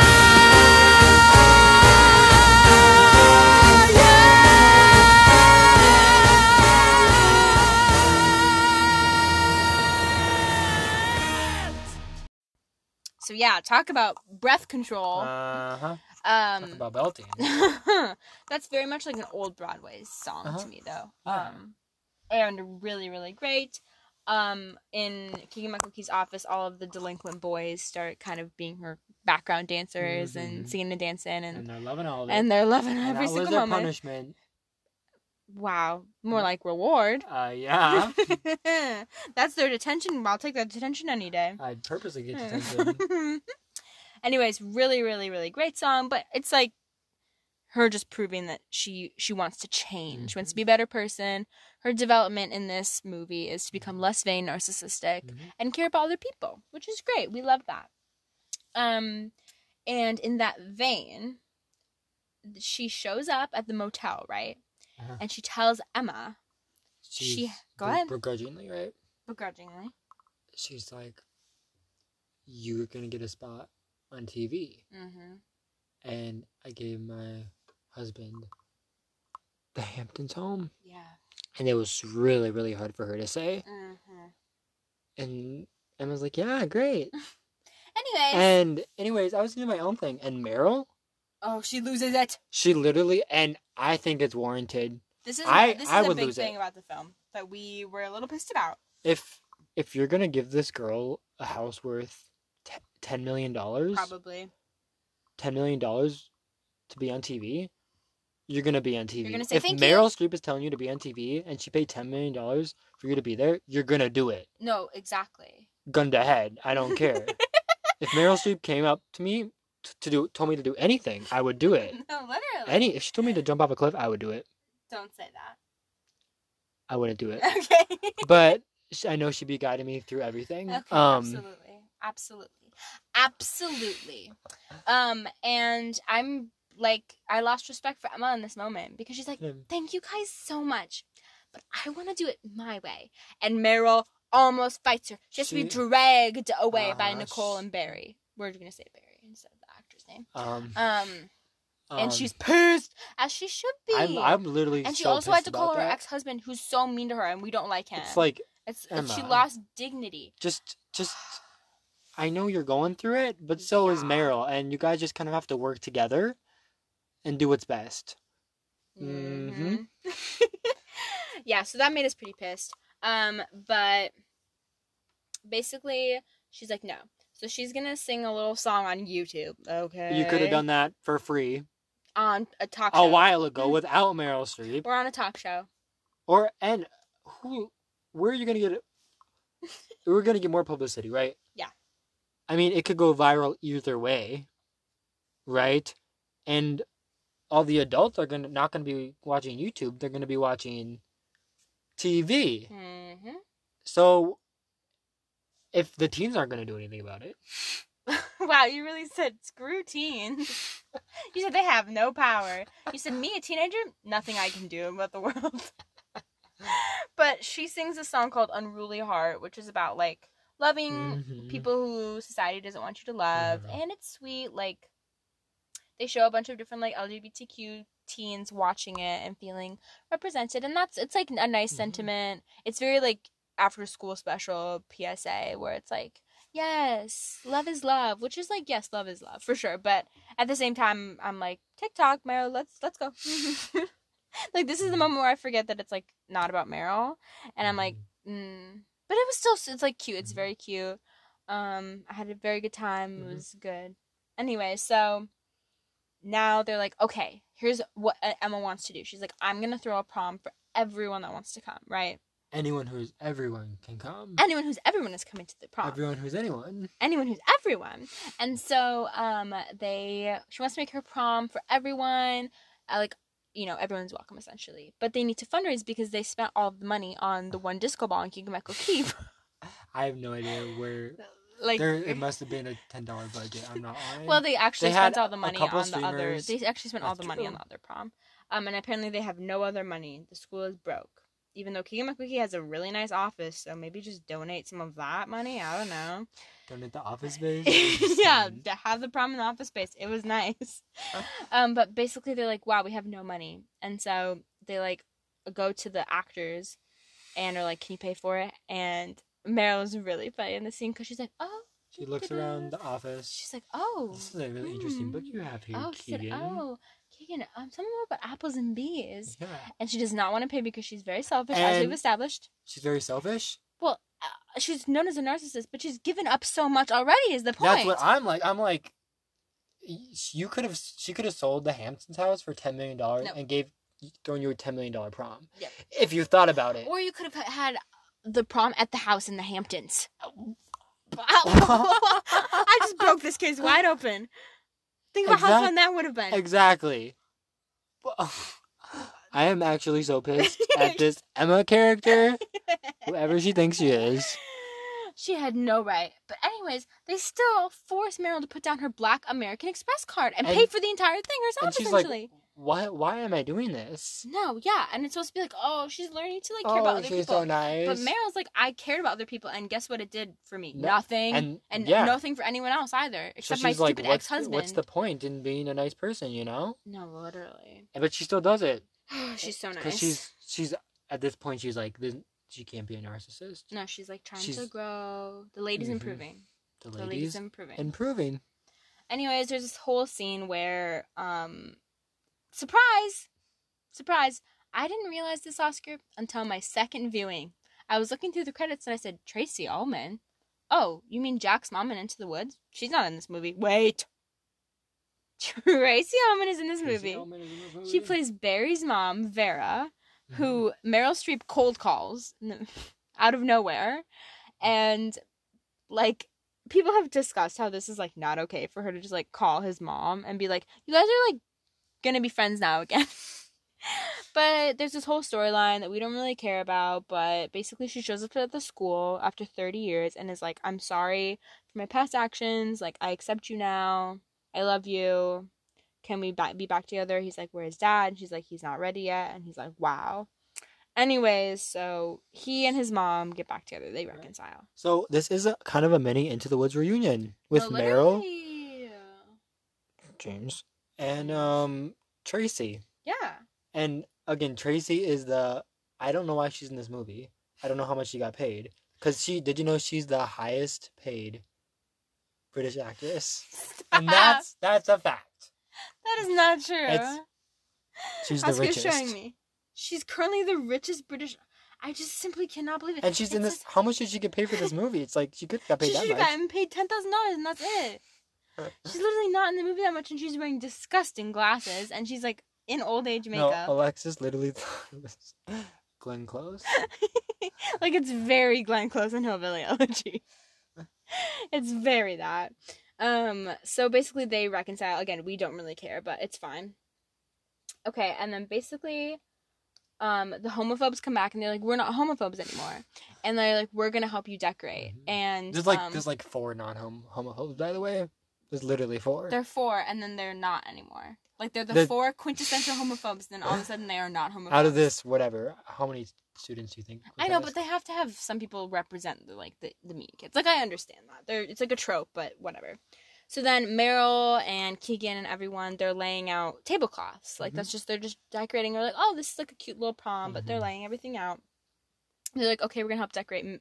Mrs. Green shows up, and Alyssa reveals that she is gay and that she is in love with Emma, and Carrie is not happy about it. Carrie, honestly, has been kind of absent for a while. Oh, she's been absent for a while. Both in the movie and in Alyssa's life. Oh, for sure. And she has a little breakdown, let's be honest. But she's like, we'll talk about this later. We'll talk about this later. Has to keep she's like, you're just confused. You know? It's just a phase. She's in public, yes, you know? she's very proper. Very proper. Very waspy, I would say. Very waspy. It turns out they didn't use those tablecloths at all. Those tablecloths are gone, and the entire gym has been transformed. So let's just think about where Meryl's money is going. Literally, she's like, okay, I'll pay for these tablecloths, which I'll help set up. They disappear. They're not Meryl's to be seen. work is just, it's going nowhere. It's all over, but it's also all over the movie. She's paying for everything. And she literally funded this movie. No, literally. It's her American Express card that's the budget. So it is a really beautiful setup. It's like you come in, there's a tunnel of lights, and it's all very, very much the color scheme of the film. And Emma is wearing her suit like she wanted to, and she looks really pretty, and I really like the look on her. And she's with Alyssa, and they're together. and all kinds of teens from all over, all kinds of LGBTQ teens showing up, and we have some really great news, Oscar. What kind of news does Nicole find out while we're at the prom? She's pregnant. Oh my god! Congrats, Nicole. You and Keith Urban are having a child. No. No. She's not pregnant? No, guys, that was lies. that We was a made that up. fool. Oh, you clowned on them hard. They believe that one, Oscar. She's not pregnant, but she did. Maybe even better than a pregnancy. Wait, this reminds me of the part, do you remember? Where, like, there were tabloids spreading that Lady Gaga was pregnant, and she's like, pregnant, only pregnant with LG. But that's, like, Angie, and it's because she's, like, pregnant only with being Roxy in Chicago, finally. Because she's been waiting forever. For her whole career. And she's always wanted to be Roxy. Yeah. And she has the zazz to be Roxy. She has zazz on zazz. And so we're really happy for her. Oh my god, I'm so happy Everyone's for her. so happy for and she's her. taking a red eye the next day after. Everyone's like, oh, did you take the role? She's like, no, I have a prom to go to. They're like, just kidding, I'm going there tomorrow. And everyone's like, oh, Nicole. Oh, Nicole, it's so funny. And so I'm really, really excited for her because she is just the sweetest. And also, like, Nicole would be great as Roxy. Nicole Kidman. For sure. Like, she'd be so good. We're probably never going to see it. But No, but she'd be so good. Better than Like, I can Wendell totally see as Wendy Williams when she was in Chicago. Yeah. Can you believe Wendy Williams? I'm assuming they're in the same universe. Wendy Williams was on Broadway for Chicago before. She wasn't on Broadway, though. Wasn't she in the Chicago production? Oh, you're probably right. She was in the Chicago production of Chicago. Yeah. But she was in an American theater run of a popular More than musical. Nicole Kidman. Which is unfair. But hopefully that's in the Lifetime movie they're making about Wendy's life. Guys, we'll be doing a special episode on that. Just kidding. But then Trent gets some good news too, because the non-homophobes are like, you're actually like really cool and we really like you. And he's like, oh, I could be a teacher. And then they're like, yeah, you're a teacher. In like a span of 15 seconds, he becomes a teacher. We're like, okay. And then Barry comes with his mom and they give him a crown. Foreshadowing crown. And they're like, you're prom queen. Okay. Anyways, that's the last hopefully we have to see of him. And then big moment, Dee Dee and Principal Hawkins. They kissing. They kiss. This is another big moment. I would say if there's a second climax, this is it. It's up there, baby. It is cute. I shipped them so hard. My OTP. It was very trying to think. Like a very What is that? like a Shrek kiss.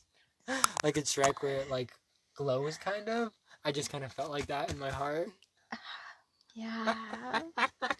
Anyways, how are you saying Meryl had a Shrek kiss? I'm I joking. feel like we've mentioned Shrek a lot on this podcast, but it stays in our minds rent free. Okay, so then anyways, like, they're dancing, they're having a good time. Kerry Washington shows up in what is a stunning dress. It's like multicolors. Dolly Parton's coat of many colors, am I right? It's like really cute and has a Peter Pan collar and she looks really cute. And I'm like, what? Okay, with a dress that cute, you can't be homophobic. And she's not anymore. She changed! Yay! And she's like, I'll always love you, Alyssa. And it's okay. And then guess what? Emma and Alyssa kiss. Aww! And everyone's so happy. But Meryl and Keegan already kissed, so it's kind of like, okay. The two main characters already kissed, so like, what do you want us to do about that? Anyways, they sing a little song, like, it's time to dance, and it's like the prom. And it's like really, really great. Thing's universal. Life's no dress rehearsal. Harmonized. Uh-huh.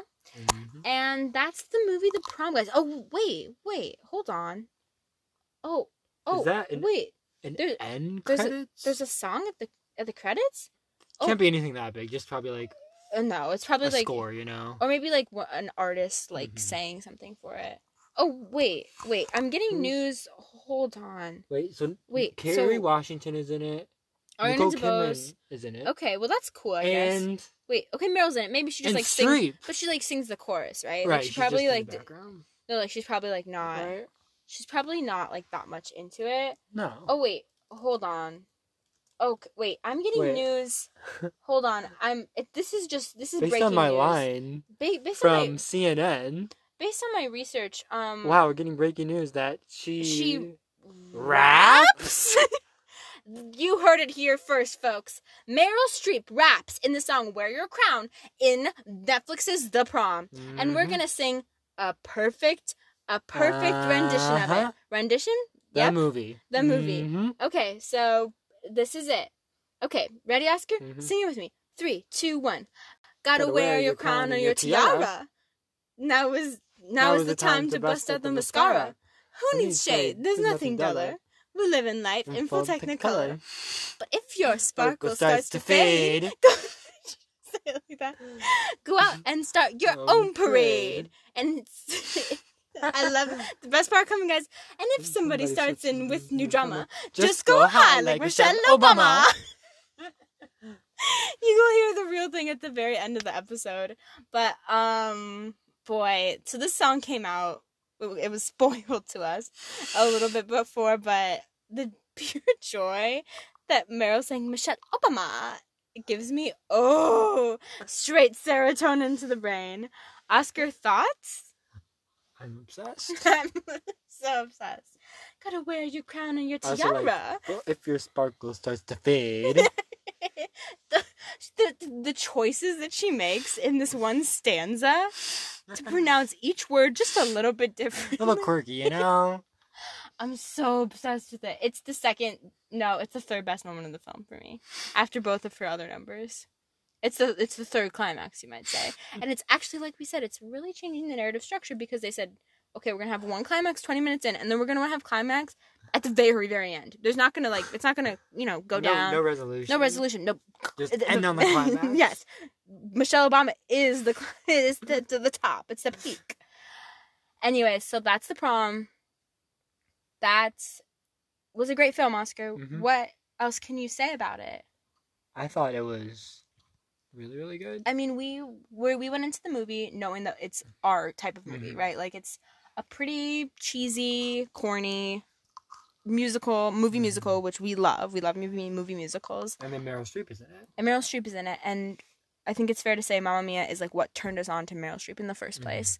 And we love Into the Woods. We've already covered that in the podcast. And as we said earlier in the podcast, we love seeing fun Meryl. Absolutely. I love when Meryl can kind of, like, get released from all this hoity-toity stuff. And I love her in the hoity-toity stuff, too, most of the time. But, like, when she doesn't have to be, like, anyone else's idea of herself, and she gets to, like, that's what I love about, like, She-Devil. Right. Or, like, Postcards from the Edge, too. Is, like, she shows off how fun and funny and effortless she is. Like, this is truly a brilliant performance to me. Legitimately, she makes this character that I think if she was played by almost anyone else, and I can't picture her being played by anyone else, but if she's played by almost anyone else, I'd be like, okay, she's annoying. Like, she's, like, literally annoying, and, like, I don't care. But every single moment that she was on screen, I wanted more. And like we said, she always pulls your focus. She, like, I think she just continually proves why she's such a star. Like, I think she's an actress, absolutely. Like, she's a high caliber actress, but movies like this prove that she's a movie star. Yeah. Like, she has so much charisma, you know? And I think it's so well shown in this movie. So I think it has its faults, and we've already gone through them. But I've already watched this movie twice. I'm, like, definitely gonna rewatch it. Oh, yeah. And, like, her performances especially. And I'm so glad that we got this movie, and it gave so much joy to my life.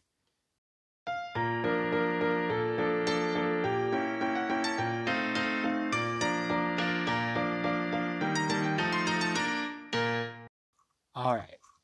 So it's time for our rankings. So I'll go first. Let's hear it. Bottom to top. Bottom to top. Number 9, AI. Number 8, The Iron Lady. Number 7, Rendition.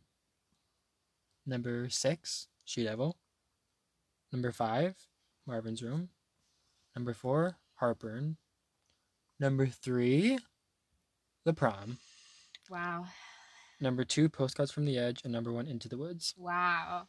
So talk us through that decision. So, I think I was a lot more entertained, personally, than Marvin's Room. That's fair. And more than Heartburn, although I think Meryl had a really, really good performance in both. Yeah. But I think it didn't have maybe quite as many iconic Meryl moments as Postcards from the Edge. Mm-hmm. And I also think that Into the Woods is just a better all-around musical. Yeah. Yeah, I struggled with this one too, honestly, Oscar. Like, I feel like this was one of the hardest decisions we've had to make in a long time, because not that we've been watching complete flops, but they've stuck with us. But this is like, again, I think it's going to become an iconic role for her. Again, I struggled because comparing it to her other musical performance is hard, because I feel like she has a better role in this. It's a lot bigger role for sure. It's a lot bigger role, and I feel like her vocals are better. Her vocals are better, absolutely. But like you said, on the whole, I really think Into the Woods, you can't beat Sondheim in terms of songs. Right. Like those are such good songs, and they mean so much. And The Prom, I think one of its biggest weaknesses is the music, to be honest. Like, it's good, but it's not the most memorable. And it's very cliched. So that being said, my ranking is as follows. Number 9, AI. Number 8, The Iron Lady. Number 7, Rendition. Number 6, She-Devil. Number 5, Marvin's Room. Number 4, The Prom. Number 3, Heartburn. Number 2, Into the Woods. And number 1, Postcards from the Edge. And it was kind of the same thing. Like I said, like, I really, really, really enjoyed her performance in this movie. But as a movie, I'm not sure it's much better than Heartburn. Or it's better than Heartburn. I agree that it was more entertaining than Marvin's Room. But I think sometimes we have to, if we're ranking the movies, right? We not performance, because we talk the whole episode about her performance. But you know, if I were ranking her performance in AI, straight to the top. Just kidding, but yeah. So that's where it is. I think number 4 is a really good place to put it, and there's no shame in that. All right, Oscar, should we talk about her costumes? Let's do it. Now we're on to the outfits, and I'll go first again. Okay, yes. For we my, have so many to choose there's just for. so many outfits. Yeah, just like, watch the movie, you'll get it. Almost more than She-Devil. It's hard. It really is hard. But I chose 3. He really narrowed it down. Okay, but these are all primary colors, just like the color scheme of the movie, so I thought it was very fitting. Fitting both for the movie and fitting very well on Meryl. Okay, so first, it's the first time we see Meryl on Broadway. She's wearing this sparkly red dress, right? Kind of V-neck, low cut. The décolletage. Almost like three quarter, sleeves. shoulder pads, a belt around her waist, and all around it's pretty simple. I mean, it's sparkly and it's glamorous, but definitely one of the more simple dresses I would say she has in this. And she has makeup, really good makeup, and earrings, and she has earrings, big dangly earrings. Big, she has really strong ears. To support those earrings, she has. Like, those must be at least 20 pounds each. Not true. Untrue. It's an untrue fact, actually. Well, if they're solid gold. Maybe. Okay. Which one do you want next? Blue. The next... So, directly after, we see her play Eleanor Roosevelt when she's at the bar. She's wearing... This is actually the sequined pantsuit that she uses to cover herself, to veil herself. And you can see this one in the trailer. In the trailer, right. And it's very, like, the sleeves are, like, what's it called? Bell, kind of? Yeah, they're long. Very, like flowy, you know. And almost kind of like Donna and the Dynamos, to me. Yeah, no, very that's true. And this is blue. A cerulean, a strong blue. And she also has big dingly earrings. Maybe not quite as heavy this time. Lots of jewelry. But lots of jewelry, and of course her red hair. And red lipstick. Really strong. Really red strong. lipstick. We don't really see from very often. And this strong eye makeup. Yes, this is definitely some of the strongest makeup we've seen her in. I'll say it. Her cleavage looks good. So yeah, and then my last outfit is this yellow. The three primary colors, if you're familiar, if you've ever taken an 8th grade level art class, you know the three primary colors. So yellow. So this is what Stinky James Corden tells her to wear, and he was right, unfortunately. So it's this yellow jacket, almost kind of a peacoat, but it kind of has a cowl neck. More drapey. More drapey, very classy, I would say, for sure. Very classy. Yeah, it's almost like a built-in scarf. We love a built-in scarf. It's very like 60-year-old woman, I would say. Yeah, but glamorous. But like on the Upper East Side, you know, very strutting down the very Upper that. East Side with this coat. Yes. Rich grandma vibes for sure. For sure. Yeah, and so she's wearing her little booties. Oh, we love little booties. And maybe black pants. Looks like black pants to me. Black and pants. Maybe blue or purple top.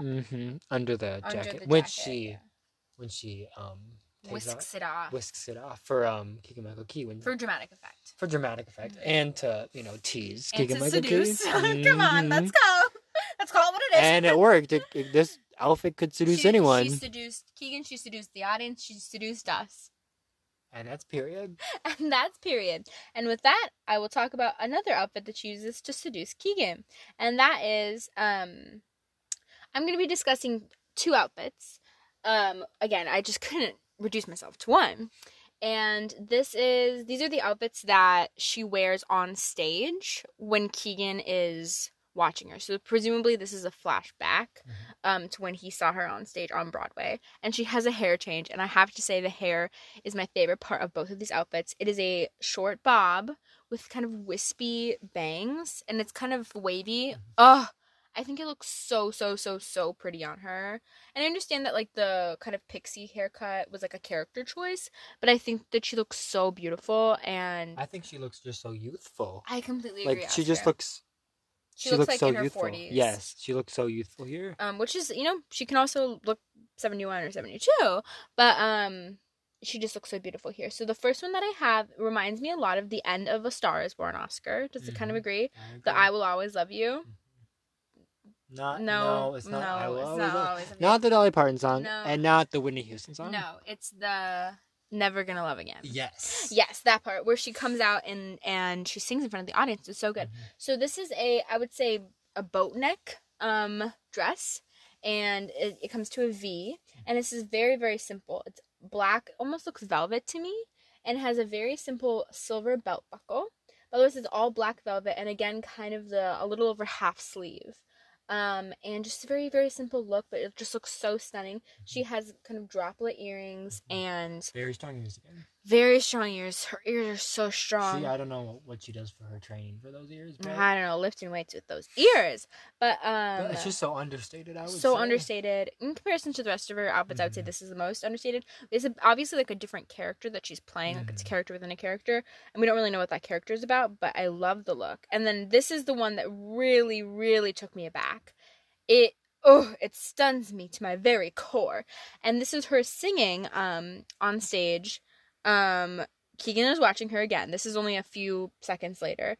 And she has the wispy bang, she has the bob, but she's absolutely stunning. Kind of, I don't know, mint green, would you say? I have no idea. Maybe like emerald? It's a shade of green for sure. Again, really cool that we made ourselves do this when we are in fact colorblind. But also there's blue lights on her. Yeah, it's kind of hard to see, but it's definitely like a lighter green. And it's all sequined to the gods. It's a pantsuit. And right down the middle and also down the back, we're seeing some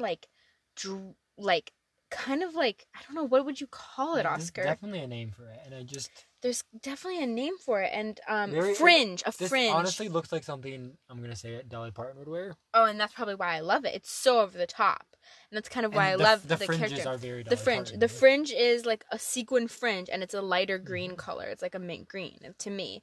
And oh, she just looks so stunning. Shoulder pads serving some curves, which we love to see. And it goes so beautifully with this red hair wig that she has on. I think that complements each other so well. So those are our costumes, but really a banger of a decision to make, because we had some stunning costumes. I would love if this got a nomination for costume design Oscar at the Oscars. Just for Meryl's. I mean, costumes. truly. And I mean, but the color palettes work so well together. And each character has a very distinctive style. I mean, Nicole is in all black all the time. She's like a chorus girl. She wears a little page boy cap. I mean, even James Corden looks good and fine and well in it. And I mean, Carrie looks stunning in that last number, like we discussed. So, guys, if you watch this movie for nothing other than the costumes, you'd still be satisfied, don't you think? Absolutely. All right, it's time to discuss this week in Meryl. So obviously Meryl has hit the peak of her year. We've talked before about how 2020 was kind of flat, but she's had 2 movies come out back-to-back days. It's just so... She literally dropped it on us. Like, she doesn't do anything the whole year. I mean, no movies the whole year, right? Yeah, I think that's true, yeah. And then she just comes out of nowhere. Back-to-back. Yeah, Let Them All Talk, which we'll talk about later. I just don't know her strategy. Stop. Her strategy is, she's like Meryl Streep and she can do whatever she wants. And then The Prom, obviously. So, we have a new film to discuss. She is currently shooting her next film, which is very exciting. It's called Don't Look Up. And it is, I believe, written and directed by Adam McKay. And I have a love-hate relationship with Adam McKay. Adam McKay did The Big Short, which we like. Yeah.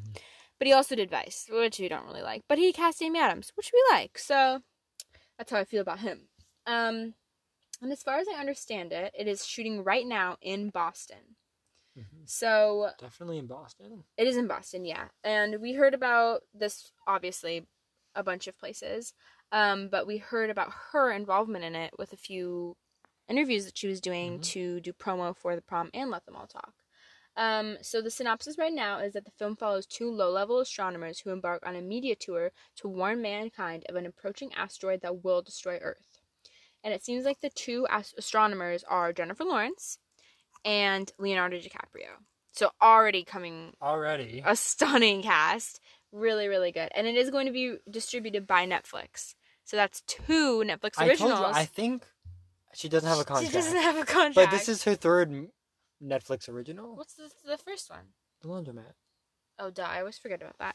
And she did Let Them All Talk, which was an HBO Max original. So she's really leaning into the streaming. Yeah, no. And, there's some movie stars who are a little bit iffy about that, which is understandable. But, I'm going to pave the way for the future. But Meryl is really, future-minded, you might say. You can adapt. Yes. So let's just go through the cast. Literally, okay. Let's just talk about, even before we go to Meryl's involvement in it. Let's talk about the rest of the cast. Okay. Cate Blanchett. Already with Jennifer Lawrence, Leonardo DiCaprio, and that's more than enough. No, literally. Cate Blanchett. Okay, Jonah Hill. let's think. Has Jennifer Lawrence and Meryl been in a movie together? I don't think so. No. Has Cate Blanchett and Meryl been in a movie together? See, that would be a really big moment for the culture. That would be a really big moment for the culture. So we're researching this. We're doing a little important bit of topic. Research relating. If Cate Blanchett and Meryl Streep have been in the movie together. Movie. And they have been in the Fantastic Mr. Fox together. Is that true though? I'm pretty sure Cate Blanchett is in this. Okay, but does that count? I mean, they could have been like. Is she not in that? That's why I'm wondering. I don't think think Cate she's Blanchett. in that. Yeah, Cate Blanchett is not in it. No, Cate Blanchett does not voice any of the little foxes in Fantastic Mr. Fox. I did not think you said foxes. I said foxes. I said foxes. Anyways, so they have not. That's a moment for the culture. Moment for the culture. Her Leonardo and Leo DiCaprio. obviously have. Jonah Hill is in this movie, and I'm very confident that he and Meryl have not done a movie together. Oh, yeah. Based on what we've heard, they're really they're really clicking. Yeah. And, okay, Timothy Chalamet, also there. It's insane. They have done a movie, obviously, Little Women. Mhm. Ariana Grande. Like, what? Why is Ariana Grande there? Well, because, she was supposed to be in the prom Oscar. She was Right. supposed to play Alyssa Green. But now they will actually be working together. Crazy. Hamish Patel, who was in Yesterday, the lead in Yesterday, and he was also in Tenet, that came out recently. Kid Cudi, the rapper, and best friends with Timmy. Matthew Perry, has been in his flop era for years, but apparently he's making a comeback. Okay. Tyler Perry, Melanie Linsky, who we love to see. She's from New Zealand Queen. And Chris Evans. Like, why? Why is What? Chris Evans there? It's truly insane. And he just joined this month, so we don't know who could be joining this cast. Ron Perlman's in this movie. Anyways, so really, really crazy. And what we found out when we were watching the interviews, Oscar, is that Meryl Streep is in fact playing The president. the President of the United States. Yes. And Jonah Hill is playing her son and her chief of staff. Janie Orlean is her character, and Jonah Hill is Jason Orlean. And Meryl, she is just a little... Frazzled. She's a little frazzled because of the COVID regulations. Yes. She has not been... She said, I have not been filming a movie for so long, right? Uh-huh. And I just... I am rusty. So she... Right now, guys, She's don't... just been lounging around her house. Oh, singing Sondheim every once in a while. Otherwise, we know she's not doing nothing. Anyway, so right now, guys, don't worry. She's quarantining at home, and then she's commuting. Very safe. And no need to worry. No, and she's all by herself, which, she might get lonely, but she has her friends Stephen Colbert and James Corden to talk to on talk shows. And she's commuting to Boston. I don't know how big of a part this will be. Also, we don't know where she's coming. I was trying to figure this out. Where she's living because she has a house in LA, obviously. Obviously. I think she has a penthouse in New York. In New York. Yeah. And she has one in the Hamptons, she just has that Island or something. She has that vibe, Oh, for sure. Doesn't she talk about how Christine came over to her Hamptons house one time? Yeah. Yeah. And I would just love to be just for the summer to stay with Meryl at her Hamptons house. That's the dream, girl. That would literally be my dream right there. That my dream summer.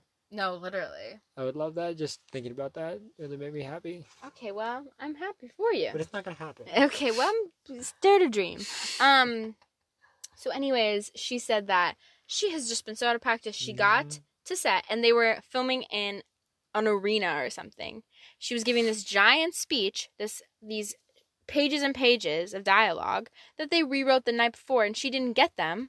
Well, that's their fault. But her face is on this Jumbotron, right? And she said, I kept forgetting my lines. It was so embarrassing. She's line. All the extras are looking around like, what? Meryl Streep. And then James Corden says, and they probably thought, Trump's comment about you being overrated was correct. And she said, yeah, they probably did. And I said, James, how dare you bring up that comment? We hate your That's guts. Probably a touchy topic for Meryl, too. No, literally. Why if would the you president of the bring it up? United States calls you overrated, I mean, I understand, he's like Donald Trump, but still. Disgusting. Why would he bring that up? We hate him. And Anyways. now I'm really hoping what's going to happen is Meryl's really going to love this presidential role. And she's going to become the runs president. for office. Absolutely. She'll be a great leader. Absolutely. I'm sure she's a leader on every set she's been on. Mhm. Anyways, so she forgot her dialogue. I'm sure she was kind of making it more dramatic. I'm sure she did just fine. And she said Jonah Hill was my son, and he was improvising all over. He was just so great. And I said, I'm sure he was, but listen, you know what? You're Meryl Streep. You're going to be just fine. Yeah, you're the star, no matter what. Exactly. AI, she was the star. She's going to be the star of this. We are confident. We are She's confident. going to pull it together. She's going to get it done. She's going to get it done. Mhm. So originally it was supposed to be released in 2020. Obviously it won't now. That was before COVID. Could you imagine that, having another movie in 2020? Another big Meryl movie? Too much for us. Too much. But, yeah, I mean, it looks really great. I'm super excited. It seems like it's progressing quickly. I don't think Meryl's ever played the president. I mean, she's played a prime minister, obviously. But I love this role for her. And she's played a government role in rendition, of course. Yes, for sure. Like FBI director. I think, yeah. But I'm really excited to see her and Jonah Hill because it seems like that's where they'll be sharing a lot of scenes. And they're very different. They're very different actors, but I think that they could play off each other really well. I also really want to see Ariana her in a scene. Yeah, I don't really know. Just a scene. I don't really know why she's there. Why is Ariana acting? I don't know. Anyways. What has she acted in recently? Well, Hairspray Live. Anyways, so, guys, stay tuned for Don't Look Up. It's a political satire disaster film. I'm assuming it's going to be prescient. I honestly have no idea what this is going to be like. No. Actually, I have an idea. It's going to be like Vice. Like, it's going to be... Like a black comedy? Yeah. No, yeah, for sure. And it's going to be like, oh, we hate the government. Not we hate the government, but it's going to be critiquing the government. Like satire? But exactly. It's going to be maybe a political satire disaster Political film. satire disaster. Yeah, I see that now. So that's really exciting. I mean, I'm just glad she's saying booked and busy. Yeah. And she was saying booked and busy on the late night talk shows when she was doing her interviews. I love when she is forced to give interviews. I absolutely adore. In that exact same location and the exact same topic because she doesn't. She tells the same stories over and over again. I'm just trying to get some sleep. She said, I'm just trying to get my money. She said, this is the last time ever speaking to James Corden again. So let's go. I'm getting a restraining order, trust me. So guys, next movie, I think we've already mentioned it probably a few times in this episode. We're watching Let Them All Talk. It's available to stream on HBO Max. If you don't want to get that for a month or a few months, maybe get a free trial. Check that out. Do it for Meryl. Do it for Meryl. And plus, like I said, there's so many Meryl movies on HBO Max. Yeah. Oscar's hyping up HBO Max. But it's directed by Steven Soderbergh, who did like the Ocean's trilogy of movies and a bunch of other stuff. And I'm really excited. I really like him as a director. Really great cast. We have Candice Bergen, Lucas Hedges, Gemma Chan, Diane Weiss, right? And I've heard really, really good things. It's gotten really positive reviews. Yeah. I did say on the last She Devil episode that it had 100%. It went down to 90%. So that kind of sucks. But it's still really good reviews. But interestingly, I was looking on the Rotten Tomatoes, right? Yeah. And the audience score was like 53%. They don't understand it. I was like, okay, but then they're stupid. The prom was higher. So I was Let Them All Talk. The critics review was a lot better than the audience, but then conversely, the prom critics, I think it was like a 63%. Yeah. Which it deserved better, we all know. Yeah, but it's just like a solid right? I feel like 75 maybe. Yeah. Like I feel like it deserved that. Like Mamma Mia 2 I think got like in the 70s, and I think the prom deserved. I agree with that. So yeah, but the audience score is higher. Yeah, it was more of a crowd pleaser. And this is still going to be really good. We already know the synopsis. It's about an author that goes on a cruise. And what's really cool, and I'm sure we'll talk about this on the episode, obviously, is that it's almost all improv. And that it was filmed almost completely on the cruise in like 10 days. And Meryl said this is a really big moment for her because she's never done a movie in 10 days. No, yeah. So I'm really excited to see her kind of improv, which might be outside of her comfort zone. She probably has done improv before. We just haven't noticed it. For sure. So it seems like it's going to be something really unique, really distinctive. And, I mean, we're also going to get her in a lead role, which I love to see. She's essentially a lead in the prom. I think that's true. But she's on the cover. She's on the poster for Let Them All Talk. You guys have to see this. She looks so good. I think she looks really good in this poster. Oh, and also, she said they just wore their normal clothes. Yeah. So it's like, that's just her normal hair and her normal makeup and her normal glasses and her normal clothes. Yeah. So that's just really interesting. I think what kind of fits we're going to have to analyze there. They're going to be actual fits. No, literally. She's going to pull them out of her closet. I love that. So tune in next week. Thanks for sticking with us on this what's going to turn out to be probably 2-hour long episode. But we absolutely love this movie. We love talking about this movie. We hope you guys have enjoyed listening to us talk about this movie. And we will see you soon. Bye. Gotta wear your crown or your tiara. Now is the time to bust out the mascara. Who needs shade? There's nothing duller. We live in life in full technicolor. But if your sparkle starts to fade, go out and start your own parade. And if somebody starts in with new drama, just go high like Michelle Obama. You just